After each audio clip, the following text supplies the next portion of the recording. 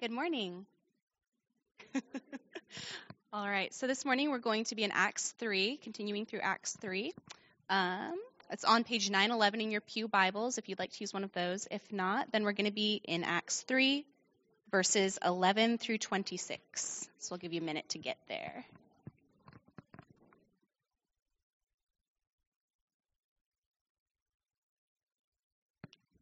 All right. While he clung to Peter and John, all the people, utterly astounded, ran together to them in the portico called Solomon's. And when Peter saw it, he addressed the people, "Men of Israel, why do you wonder at this? Or why do you stare at us as though by our own power or piety we have made him walk?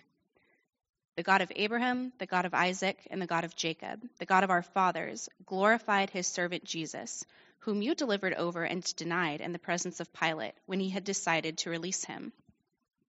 But you denied the holy and righteous one, and asked for a murderer to be granted to you. And you killed the author of life, whom God raised from the dead. To this we are witnesses. And his name, by faith in his name, has made this man strong, whom you see and know. And the faith that is through Jesus has given the man this perfect health in the presence of you all.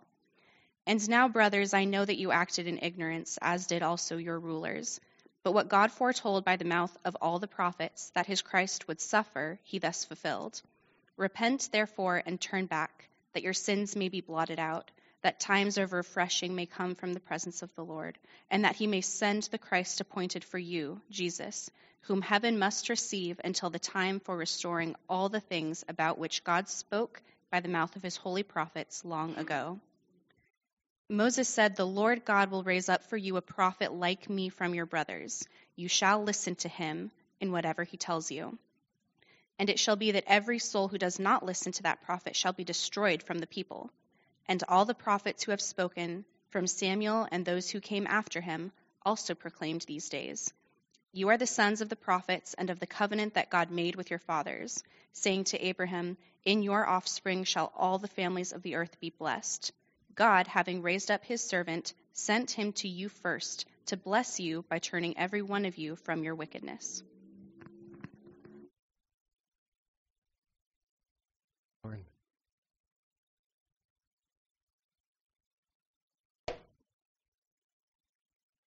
Well, here we go. Another incredible sermon. Peter, I'm really sorry that you're stuck with me. But we get to look at words inspired by the Holy Spirit, and our greatest hope is that the same Holy Spirit is with us and will use the Word and the words that I bring to speak also to your heart. Last week we began the scene, which really runs from chapter 3 through chapter 4, the healing of this lame man and the stir that it caused, the buzz that it caused amongst the crowds that assembled and within the Jewish authorities in the temple. And so here's Peter explaining that event. So if you missed last week, you can look back into the beginning of chapter 3 and capture at least a flavor of it, of what led up to this powerful sermon. The second of Peter's sermons that we come to already in the first few chapters of the book of Acts, the first being after the event of Pentecost when 3,000 came to faith in Jesus. And here after this sermon, it's been argued that another 2,000 responded. The number has grown to 5,000 men, is the note at the end of this scene. Pretty amazing what God is doing. Well, last week as we began, we really kind of took it from the angle of Jesus Christ, our healer, and that the healing ministry of Jesus continues. That was the normal Christian life. And so thank you for those that responded to that and gave us an opportunity to pray with you as pastors, as elders. We thank you for those that reached out to us during the week. Some of you weren't here and then listened online and said, I could use some prayer, and we look forward to meeting with you today. And we just count it a privilege. It's a privilege, not a responsibility. It's a blessed role as a part of the office that comes with the elder office. And according to James chapter 5, those who are sick are exhorted, encouraged to call the elders to anoint with oil and to pray in the name of the Lord. And so we count it a great privilege. And we expect that God works. And so for those that have received that kind of prayer, or will be even today, we also encourage to give testimony as God heals, whether in part, whether in full, whether instantaneously or progressively. We are to give testimony to His mighty work as the early church did. And I left us last week saying, I long to grow in faith like the early church had. Regardless of how the Holy Spirit works and manifests, I long to grow in that way. And I would want it to be true of me, and I would want it to be true of us as a people, that we are more surprised when God's answer to our prayer is not yet. Our healing is complete in Christ. Instantaneously, the spiritual healing is provided in Jesus as we believe, as we come to Him. We are renewed, restored, redeemed, saved. If His answer to our physical healing is not yet, we have the confidence that it is completed. By His wounds you are healed. The prophecy of Isaiah, confirmed by Matthew. Our healing is complete. Any physical healing that we may experience at the hand of God through the Holy Spirit by the work of Jesus Christ today or in the days to come, I said last week, is temporary. Now that physical healing may be full and complete, but ultimately all of our bodies are degrading, will not ultimately be healed. These earthly tents will die,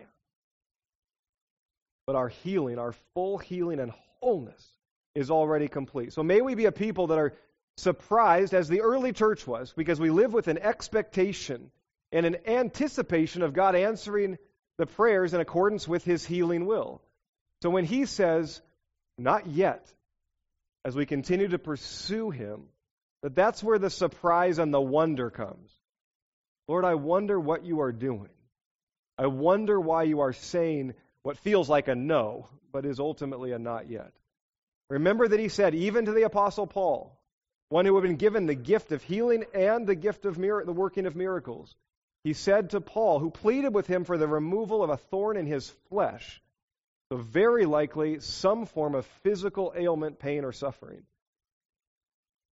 God's answer to him through Jesus was, my grace is sufficient for you. My grace is enough. Stand in my grace. He was saying to Paul, no, that's what it felt like, or ultimately not yet. And Paul lived out his days, as far as we know, with that thorn, with that ailment, with that pain. I pray that we would and I long for us to become a people who are more surprised when that's God's answer. That we are then wondering, God, what are you doing? You are still at work, but it feels like you're not answering or you're not working in accordance with the promises that you've given. Peter exhorts the crowd here in the same kind of way. This is where we left off last week. Verse 12. Now, maybe it's an exhortation, maybe it's a rebuke, depending on how you receive it. Maybe we need to receive it that way as well. Peter saw the response, the buzz that had been stirred because of the healing of this lame man, and he said to the men of Israel, why do you wonder at this? This is not where your wonder should be. They were utterly astounded that this had taken place. Peter wants to direct them to the same concept that I'm articulating. Don't wonder at this. Don't be surprised that this man has been miraculously healed. The ministry, the healing ministry of Jesus continues. Do not be surprised at this. Do not wonder as if it was us who were doing the healing. Look at us, just like Peter had said to the layman. Look at us. We're but commoners. There's nothing within us to have this kind of power, or as if we were truly pious. We are not the religious elite as you would see us. No, the one who healed this is your God and ours, the God of Abraham, the God of Isaac, the God of Jacob, through the Messiah, Jesus. Through his name alone, this man is healed. That's what Peter is saying to his fellow Jews. Do not be surprised. Do not wonder at this. And as we go through the sermon, really what he's saying you should be astounded at and be wondering about is that Jesus is the promised Messiah. And he's greater than anything we could have thought or hoped. He has accomplished our redemption. He has delivered. He has triumphed. He is ruling and reigning. And he will forgive every sin. Wonder at that. That's Peter's point. Let the healing ministry and the powerful ministry of Jesus that continues now not astound you. Jesus has come and demonstrated what God with us looks like. Now the Spirit is here. So he exhorts his fellow Jews not to be surprised that the author of life was present, active, and working among them. And the healing of this one lame man is simply evidence to confirm that. Now, none assembled could deny it. This man was recognizable. He had been sitting at this gate for decades. Everyone knew him. They could not deny that the one who had been lame was now walking, leaping, praising God, giving testimony to what had happened. So they had two options. They could believe it and turn to Jesus, or they could dismiss it, fight against it. It's amazing that the truth of the gospel, of the good news of Jesus, has always produced those two responses.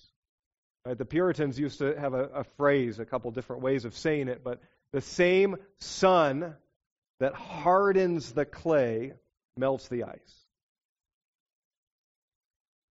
And so we see the two responses really through the rest of this scene.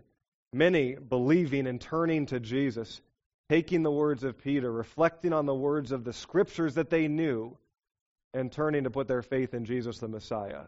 And then a whole other group dismissing it, fighting against it, denying it, looking for whatever excuse they could find at the meaning for what they were observing.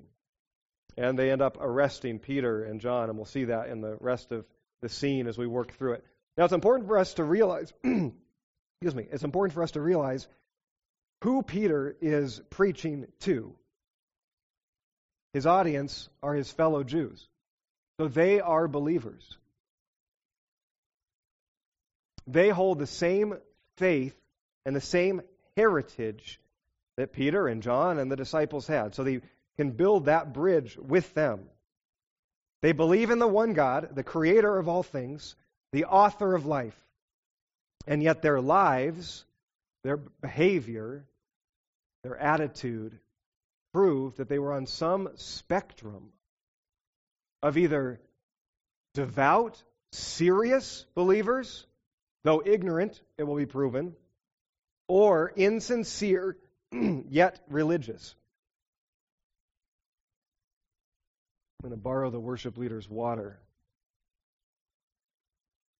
Hopefully she will forgive me. I think that's probably true of us. Some of us, all of us, that we are on the spectrum somewhere between serious, sincere, devout faith, maybe though ignorant of the full promises of God, or we are in some way going through religious motions. Insincere yet religious, maybe even arrogantly believing that we are somewhere further up the spiritual food chain.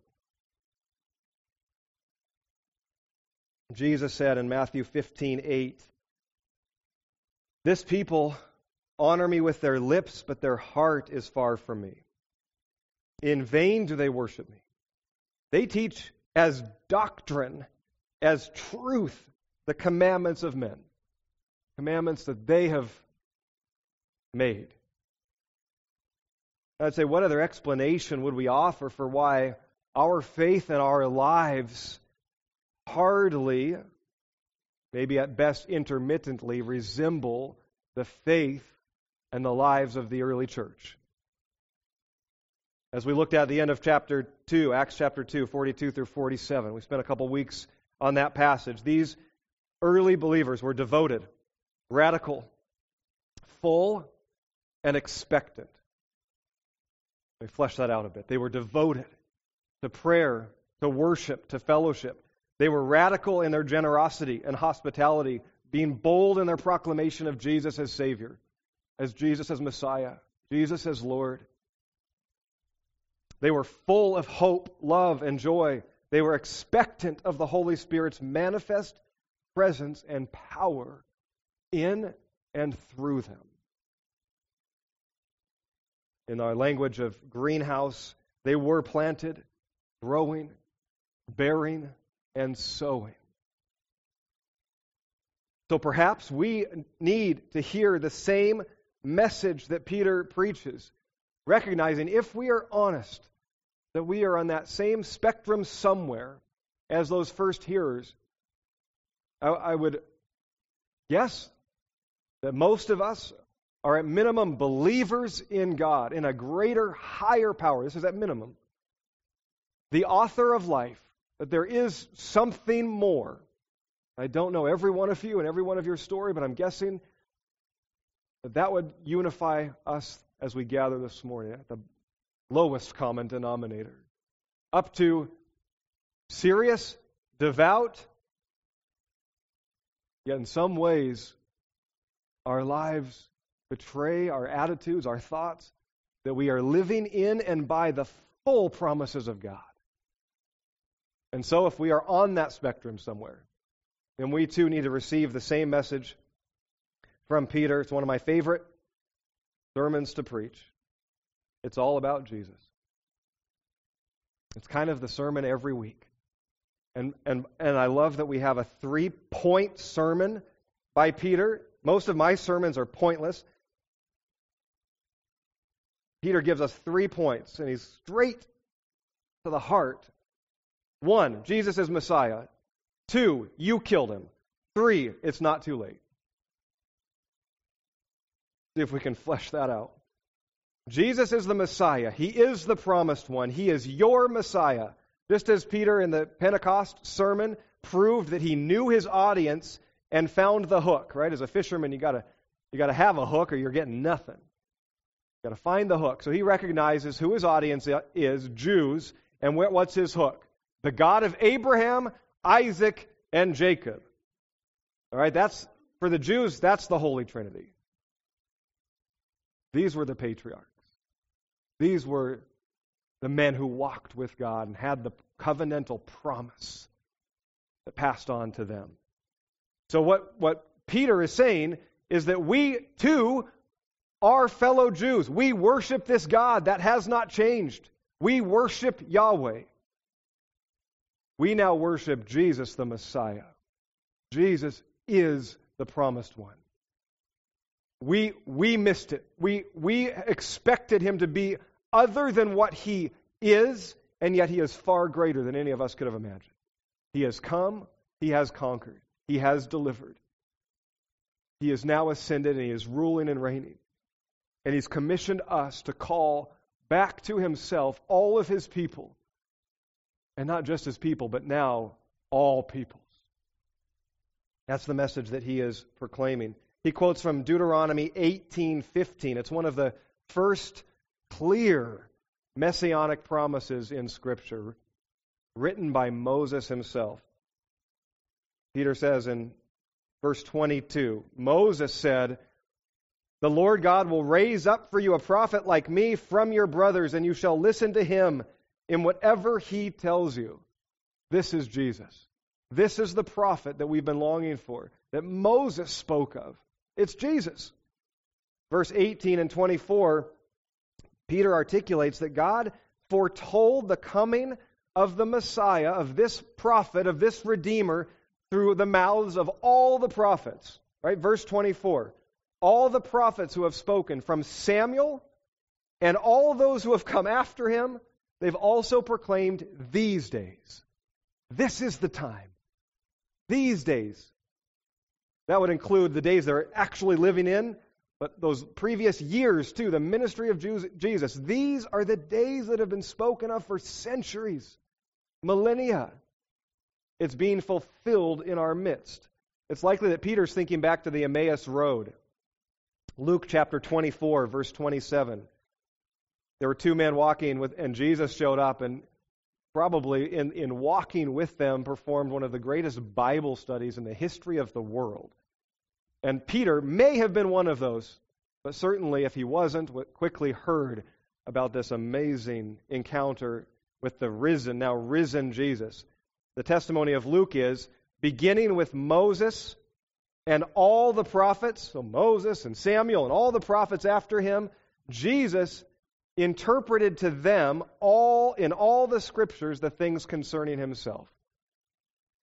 Jesus taught that very first sermon. It's all about me. That Peter was preaching, it's all about him. That I'm trying to preach week in and week out. It's all about Jesus. In the whole story, it's all about Jesus. This includes Isaiah 53, which we looked at last week. That he will be a suffering servant, the Messiah who would come.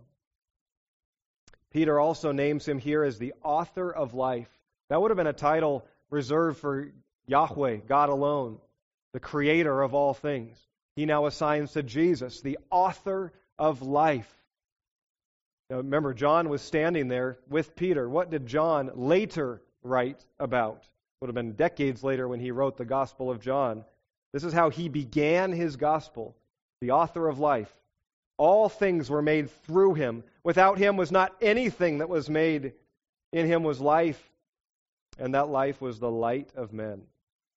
Jesus, he's not just the creator of all life, but he's the redeemer, the restorer, the rescuer, the renewer, the refresher of all life.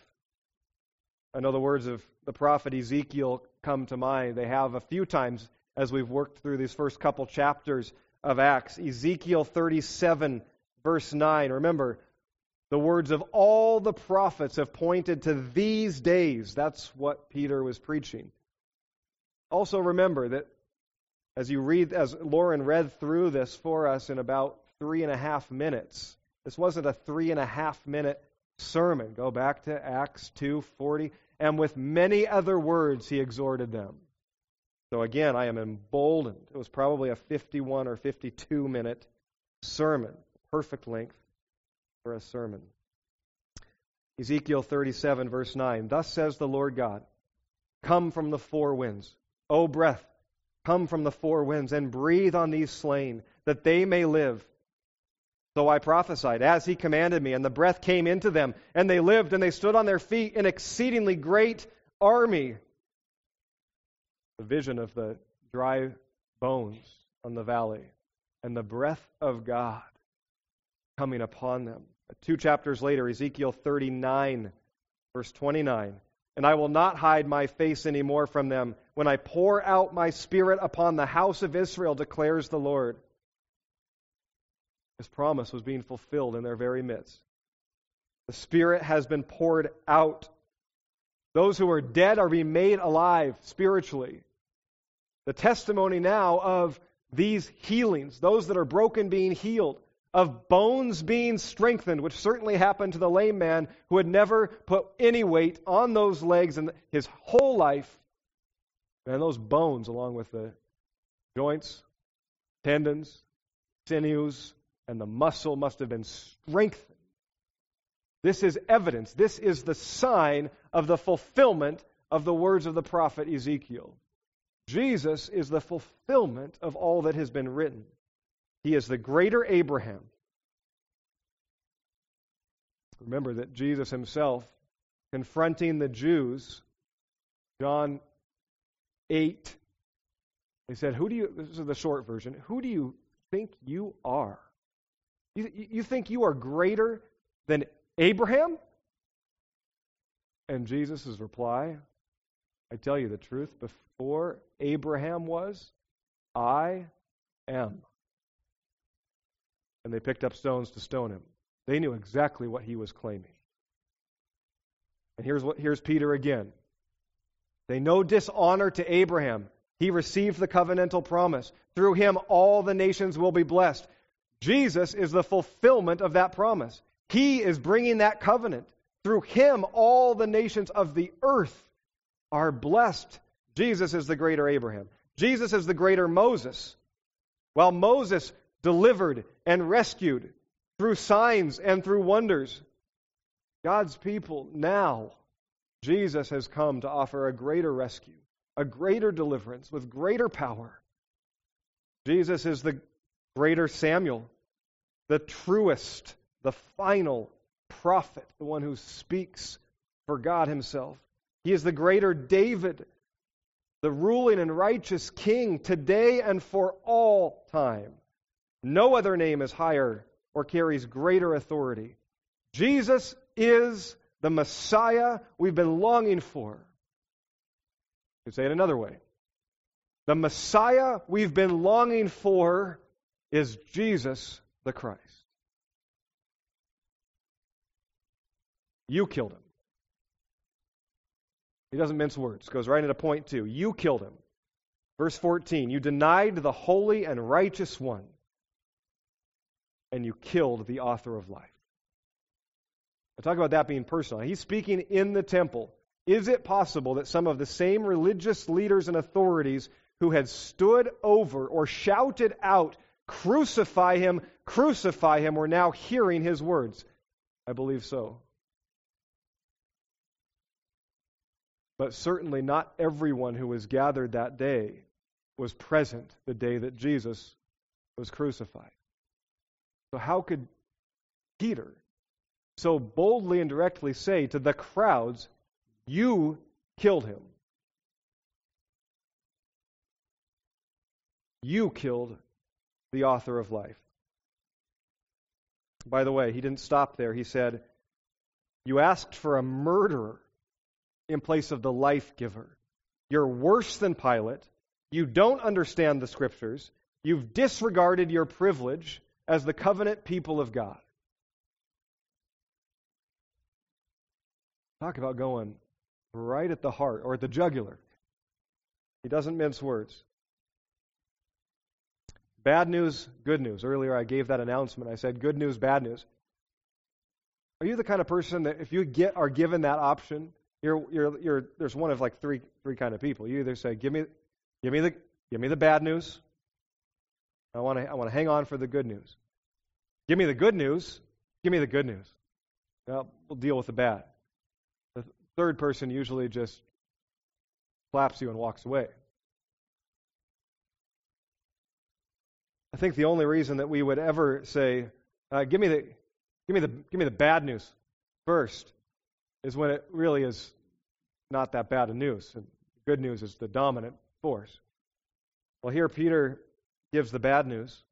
And in gospel terms, we only rightly receive the good news, the truth, the depth of what the gospel has done and accomplishes when we rightly recognize the tragedy and depth of the bad news.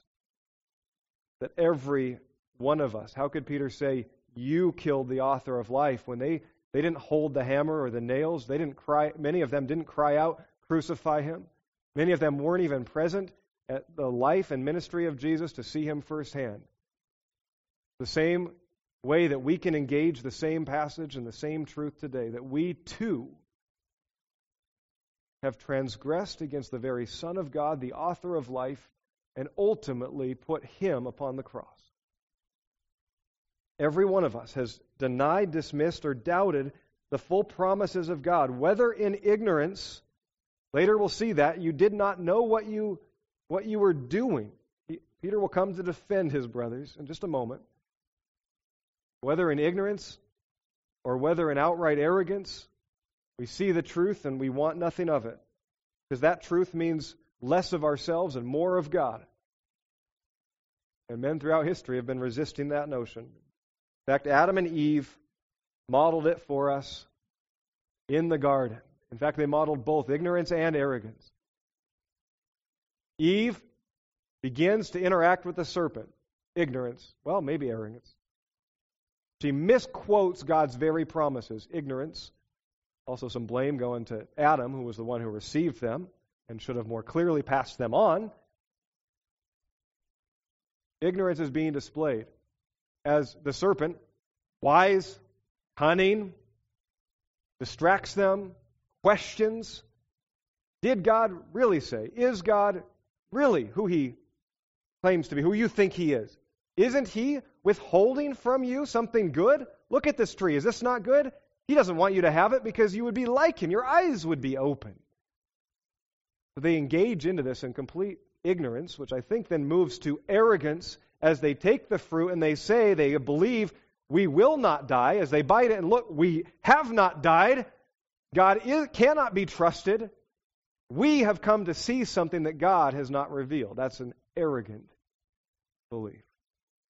We have now received something good that God did not want us to have, questioning His very nature. These are our parents.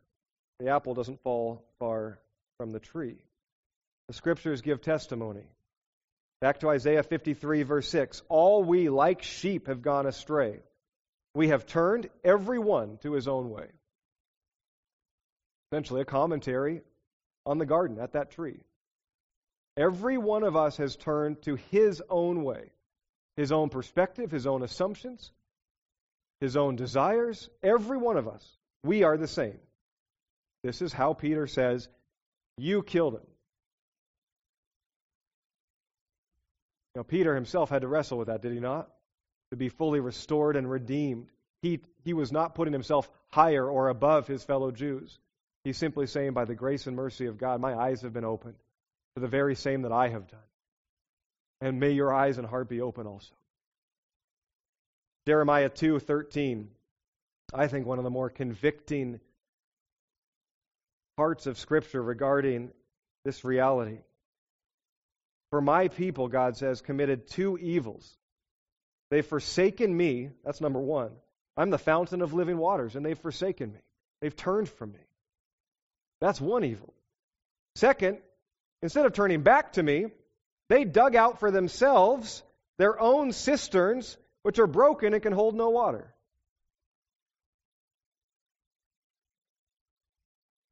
Look how that lines up with what Peter says here in this sermon. You have denied the holy and righteous one. You've rejected, you've forsaken the fountain of life, the one where living water comes from. You've denied the holy and righteous one. You've asked for a murderer in his place. You've traded life for death.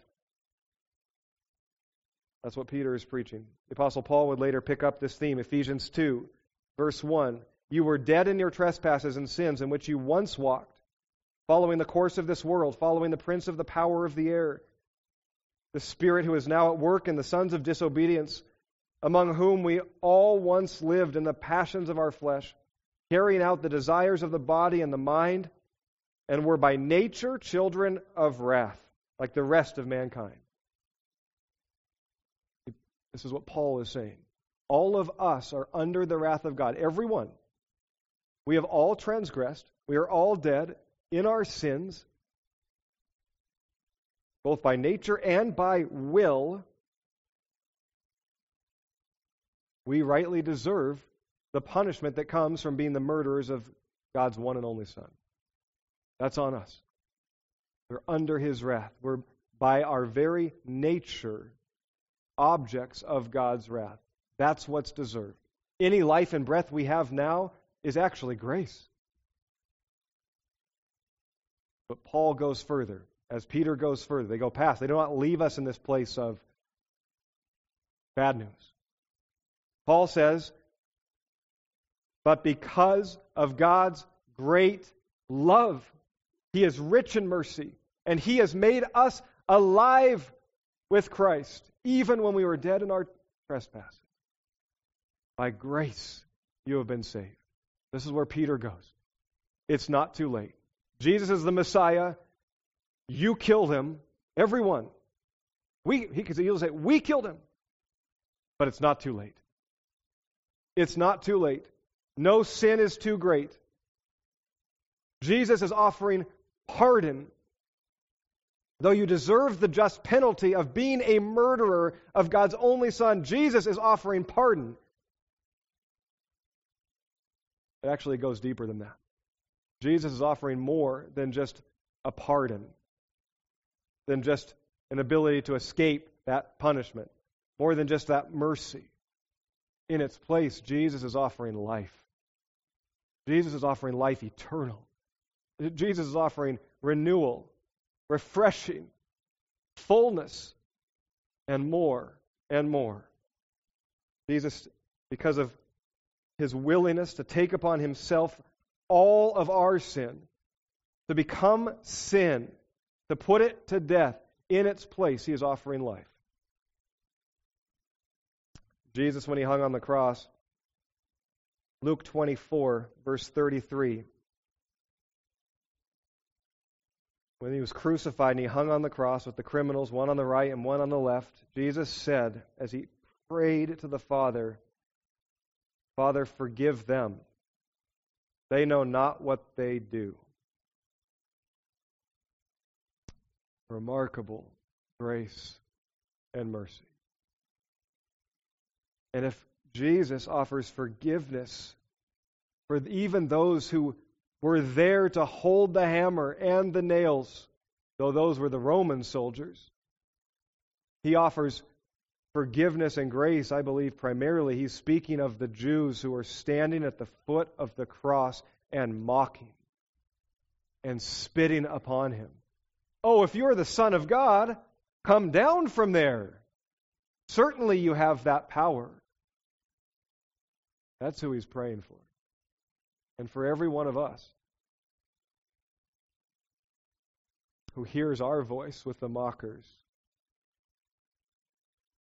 sees our life and our mind and our attitude, rejecting and denying our very Lord and Savior.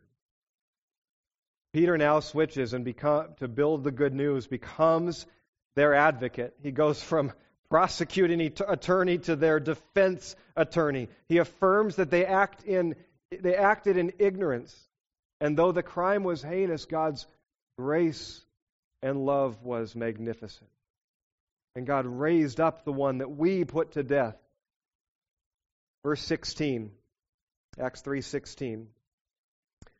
And his name, by faith in his name, has made this man strong, whom you see and you know. And the faith that is through Jesus has given the man this perfect health in the presence of you all. Make that personal as we try to engage this passage. By the name of Jesus, by the faith in his name, he gives us life. He heals everyone who comes to him. Through Jesus, these dead bones are made alive. The Spirit is poured out upon us. And he sees us as perfect, as righteous, as redeemed. It's not too late. It's not too late, brothers, sisters, everyone. You're still within sound of my voice. The proclamation of the voice of Jesus calling to his sons and daughters. Come to me, all you who are weary. Come to me, all you who have wandered and run. Come to me, all who have denied and rejected. Come to me, all who are trusting in the works of their own hands to save, to fulfill. Come to me and find life. It's all about Jesus. It's always been about Jesus. Peter is saying our eyes have been opened. And now we know that all the Scriptures pointed to him. Brothers, sisters, see and believe. He is the fulfillment of the covenant promise. That's Peter's purpose. Jesus is the Messiah. You killed him, but it's not too late. His love, grace, and mercy extends. And that's the same message we need to hear again. As we enter into the same story, because we live in the same age. Jesus has risen and ascended, and He's coming back. That's the age they lived in. That's the age we are living in. The same sermon preaches. Jesus is the Messiah. We killed Him in ignorance, but through action and outright arrogance. We deserve that punishment. And the call is to repentance. Repent and turn. Repent, that very word means a changing of mind. What I once believed, I no longer believe. I change my mind. I repent. I turn from and turn toward. I turn from the path that my life was on, believing that set of values, of truths, wherever those were, however and wherever those came from and were instilled within you. I change my mind and I turn. For the Jews, this was very difficult. Their heritage was their identity. Their relationship with God was who they were. And Peter essentially is saying, change your mind. The God you thought you knew is actually bigger. And He sent Jesus. In fact, He is Jesus. I don't know about you, but it's hard to say, I was wrong. Sounds simple, doesn't it? I was wrong. And even in the simple, small, insignificant things, we feel like that has something to do with our identity. Or it's our pride or our insecurity. I was wrong. But I know what's harder is living for decades, believing one set of values and living in accordance with it, in pursuit of it, and coming to a place that says, I was wrong. The whole course of my life, all the decisions that I have made were under those values and those principles, those perspectives, and I was wrong. And the reality is, almost everyone in our culture, and I'll speak to the American culture because I can speak to it. Perhaps it's global. But in the American culture, almost every one of us, especially men, get to that place at some point. Our world calls it the midlife crisis. Everything I thought I was working toward that would fulfill hasn't. I was wrong. The difference is where you turn to, how you change your mind. What do you change it toward? Most feel like I can tweak something, I can change something.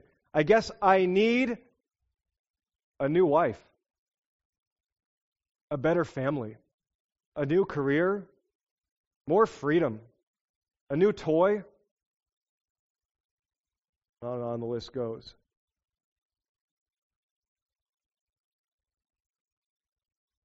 What Peter was calling his brothers and sisters to was that same call that would come to us today. If we've been living our whole life by the set of our own values, our own perspectives, and our own truths, and we're at a place saying, what I thought would lead me to fulfillment, joy, fullness, satisfaction, completeness, make life worth meaning, has not. Like, I don't think I'm anywhere closer than I was when I was 20. The same call is to us to turn, to change. But the call is to Jesus Christ. Instead of putting ourselves into a new position of authority with a new wisdom and understanding, we put Jesus on the throne and ask Him to lead, fill, to renew, to restore, to heal, and to change, to transform our minds. The author of life who has created us is also the renewer of life who will restore us. heal us and forgive us. As John read earlier, verse 19 and 20, I've just been meditating on all week. The powerful promise of our sins will be blotted out. And that in and of itself is incredible. The mercy of Christ that we would not be punished. The grace of Christ that we would have life in His name. And yet it goes deeper. Verse 20, and that times of refreshing will come from the presence of the Lord. This is the promise. Times of refreshing may come from the presence of the Lord. Jesus gives more than just grace, though grace is enough. More than just mercy, though being forgiven and cleansed is incredible. He promises life and life to the full. I spent 1.5 years preaching on this theme from the Gospel of John. I have not come just to give life, but life abundant, life to the full, life rich. He is the author of life. In Him and His presence is refreshing. I love that Greek word. The literal translation is like to recover your breath. Have you ever had the wind knocked out of you? Have you ever had to gasp for breath, maybe after a long and strenuous run or activity, and you're just you're sucking wind? Have you ever had extended times where you can't catch your breath? You try to take that deep breath and you get caught up short. You just can't fill your lungs. This word is describing the fullness of your lungs.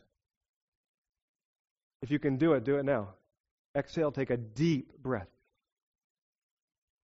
And just let it slowly out. That feeling is a sliver, is a meager taste. That little bit of peace and rightness in that moment, it's like a blink. It just disappears, doesn't it? You need another one. That's what this word is describing. It's the recovery, the fullness of breath in your lungs. It's the full lifeness. It's the rightness. This is what the presence of Jesus offers us consistently and continually. As we head into response, team, you can come and be ready to lead us.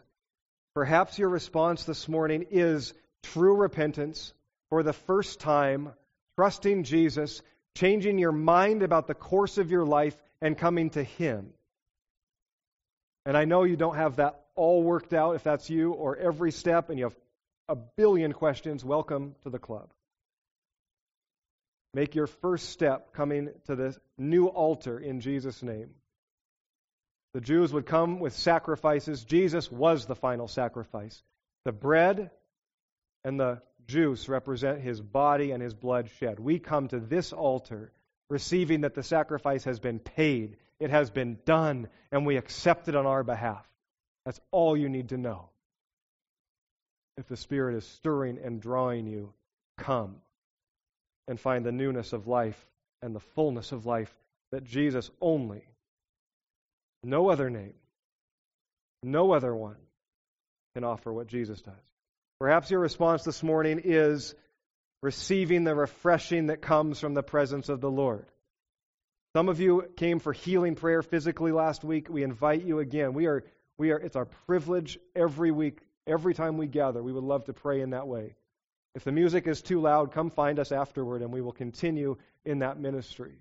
But maybe some of you need to respond not just for physical healing, or maybe some of you would say, I know I'm not perfect, but I've got nothing significant. What I need healing prayer for is my mind, my emotion, my attitude. Something is broken. If your life and faith is marked by dullness, depression, even despair, if words like malaise or monotony are what describe you, grayness, easy this time of year, fallowness, if you feel like dry bones, if you feel like your whole spiritual life is like trying to catch a deep breath and you can't, then come and receive prayer. Receive the promise of Jesus to bring times of refreshing in His presence. His presence is here. He proved it on Pentecost when He poured out His Spirit to His church. We are His church. His presence is here. Our prayer is that we become more aware of His presence. Come to the table, this altar. Come to the author of life. Come for prayer. Respond as we sing. Make these words your prayers. Would you join me in this prayer? Jesus, may this be a time of refreshing for your church here. Each of your beloved sons and daughters. These few moments that we would be fully aware of your presence with us. Lead us to repentance. Lead us to refreshing. Breathe, O breath of God. Let these dead bones within us become alive again in Jesus through the Spirit, for your glory and for our joy. Amen.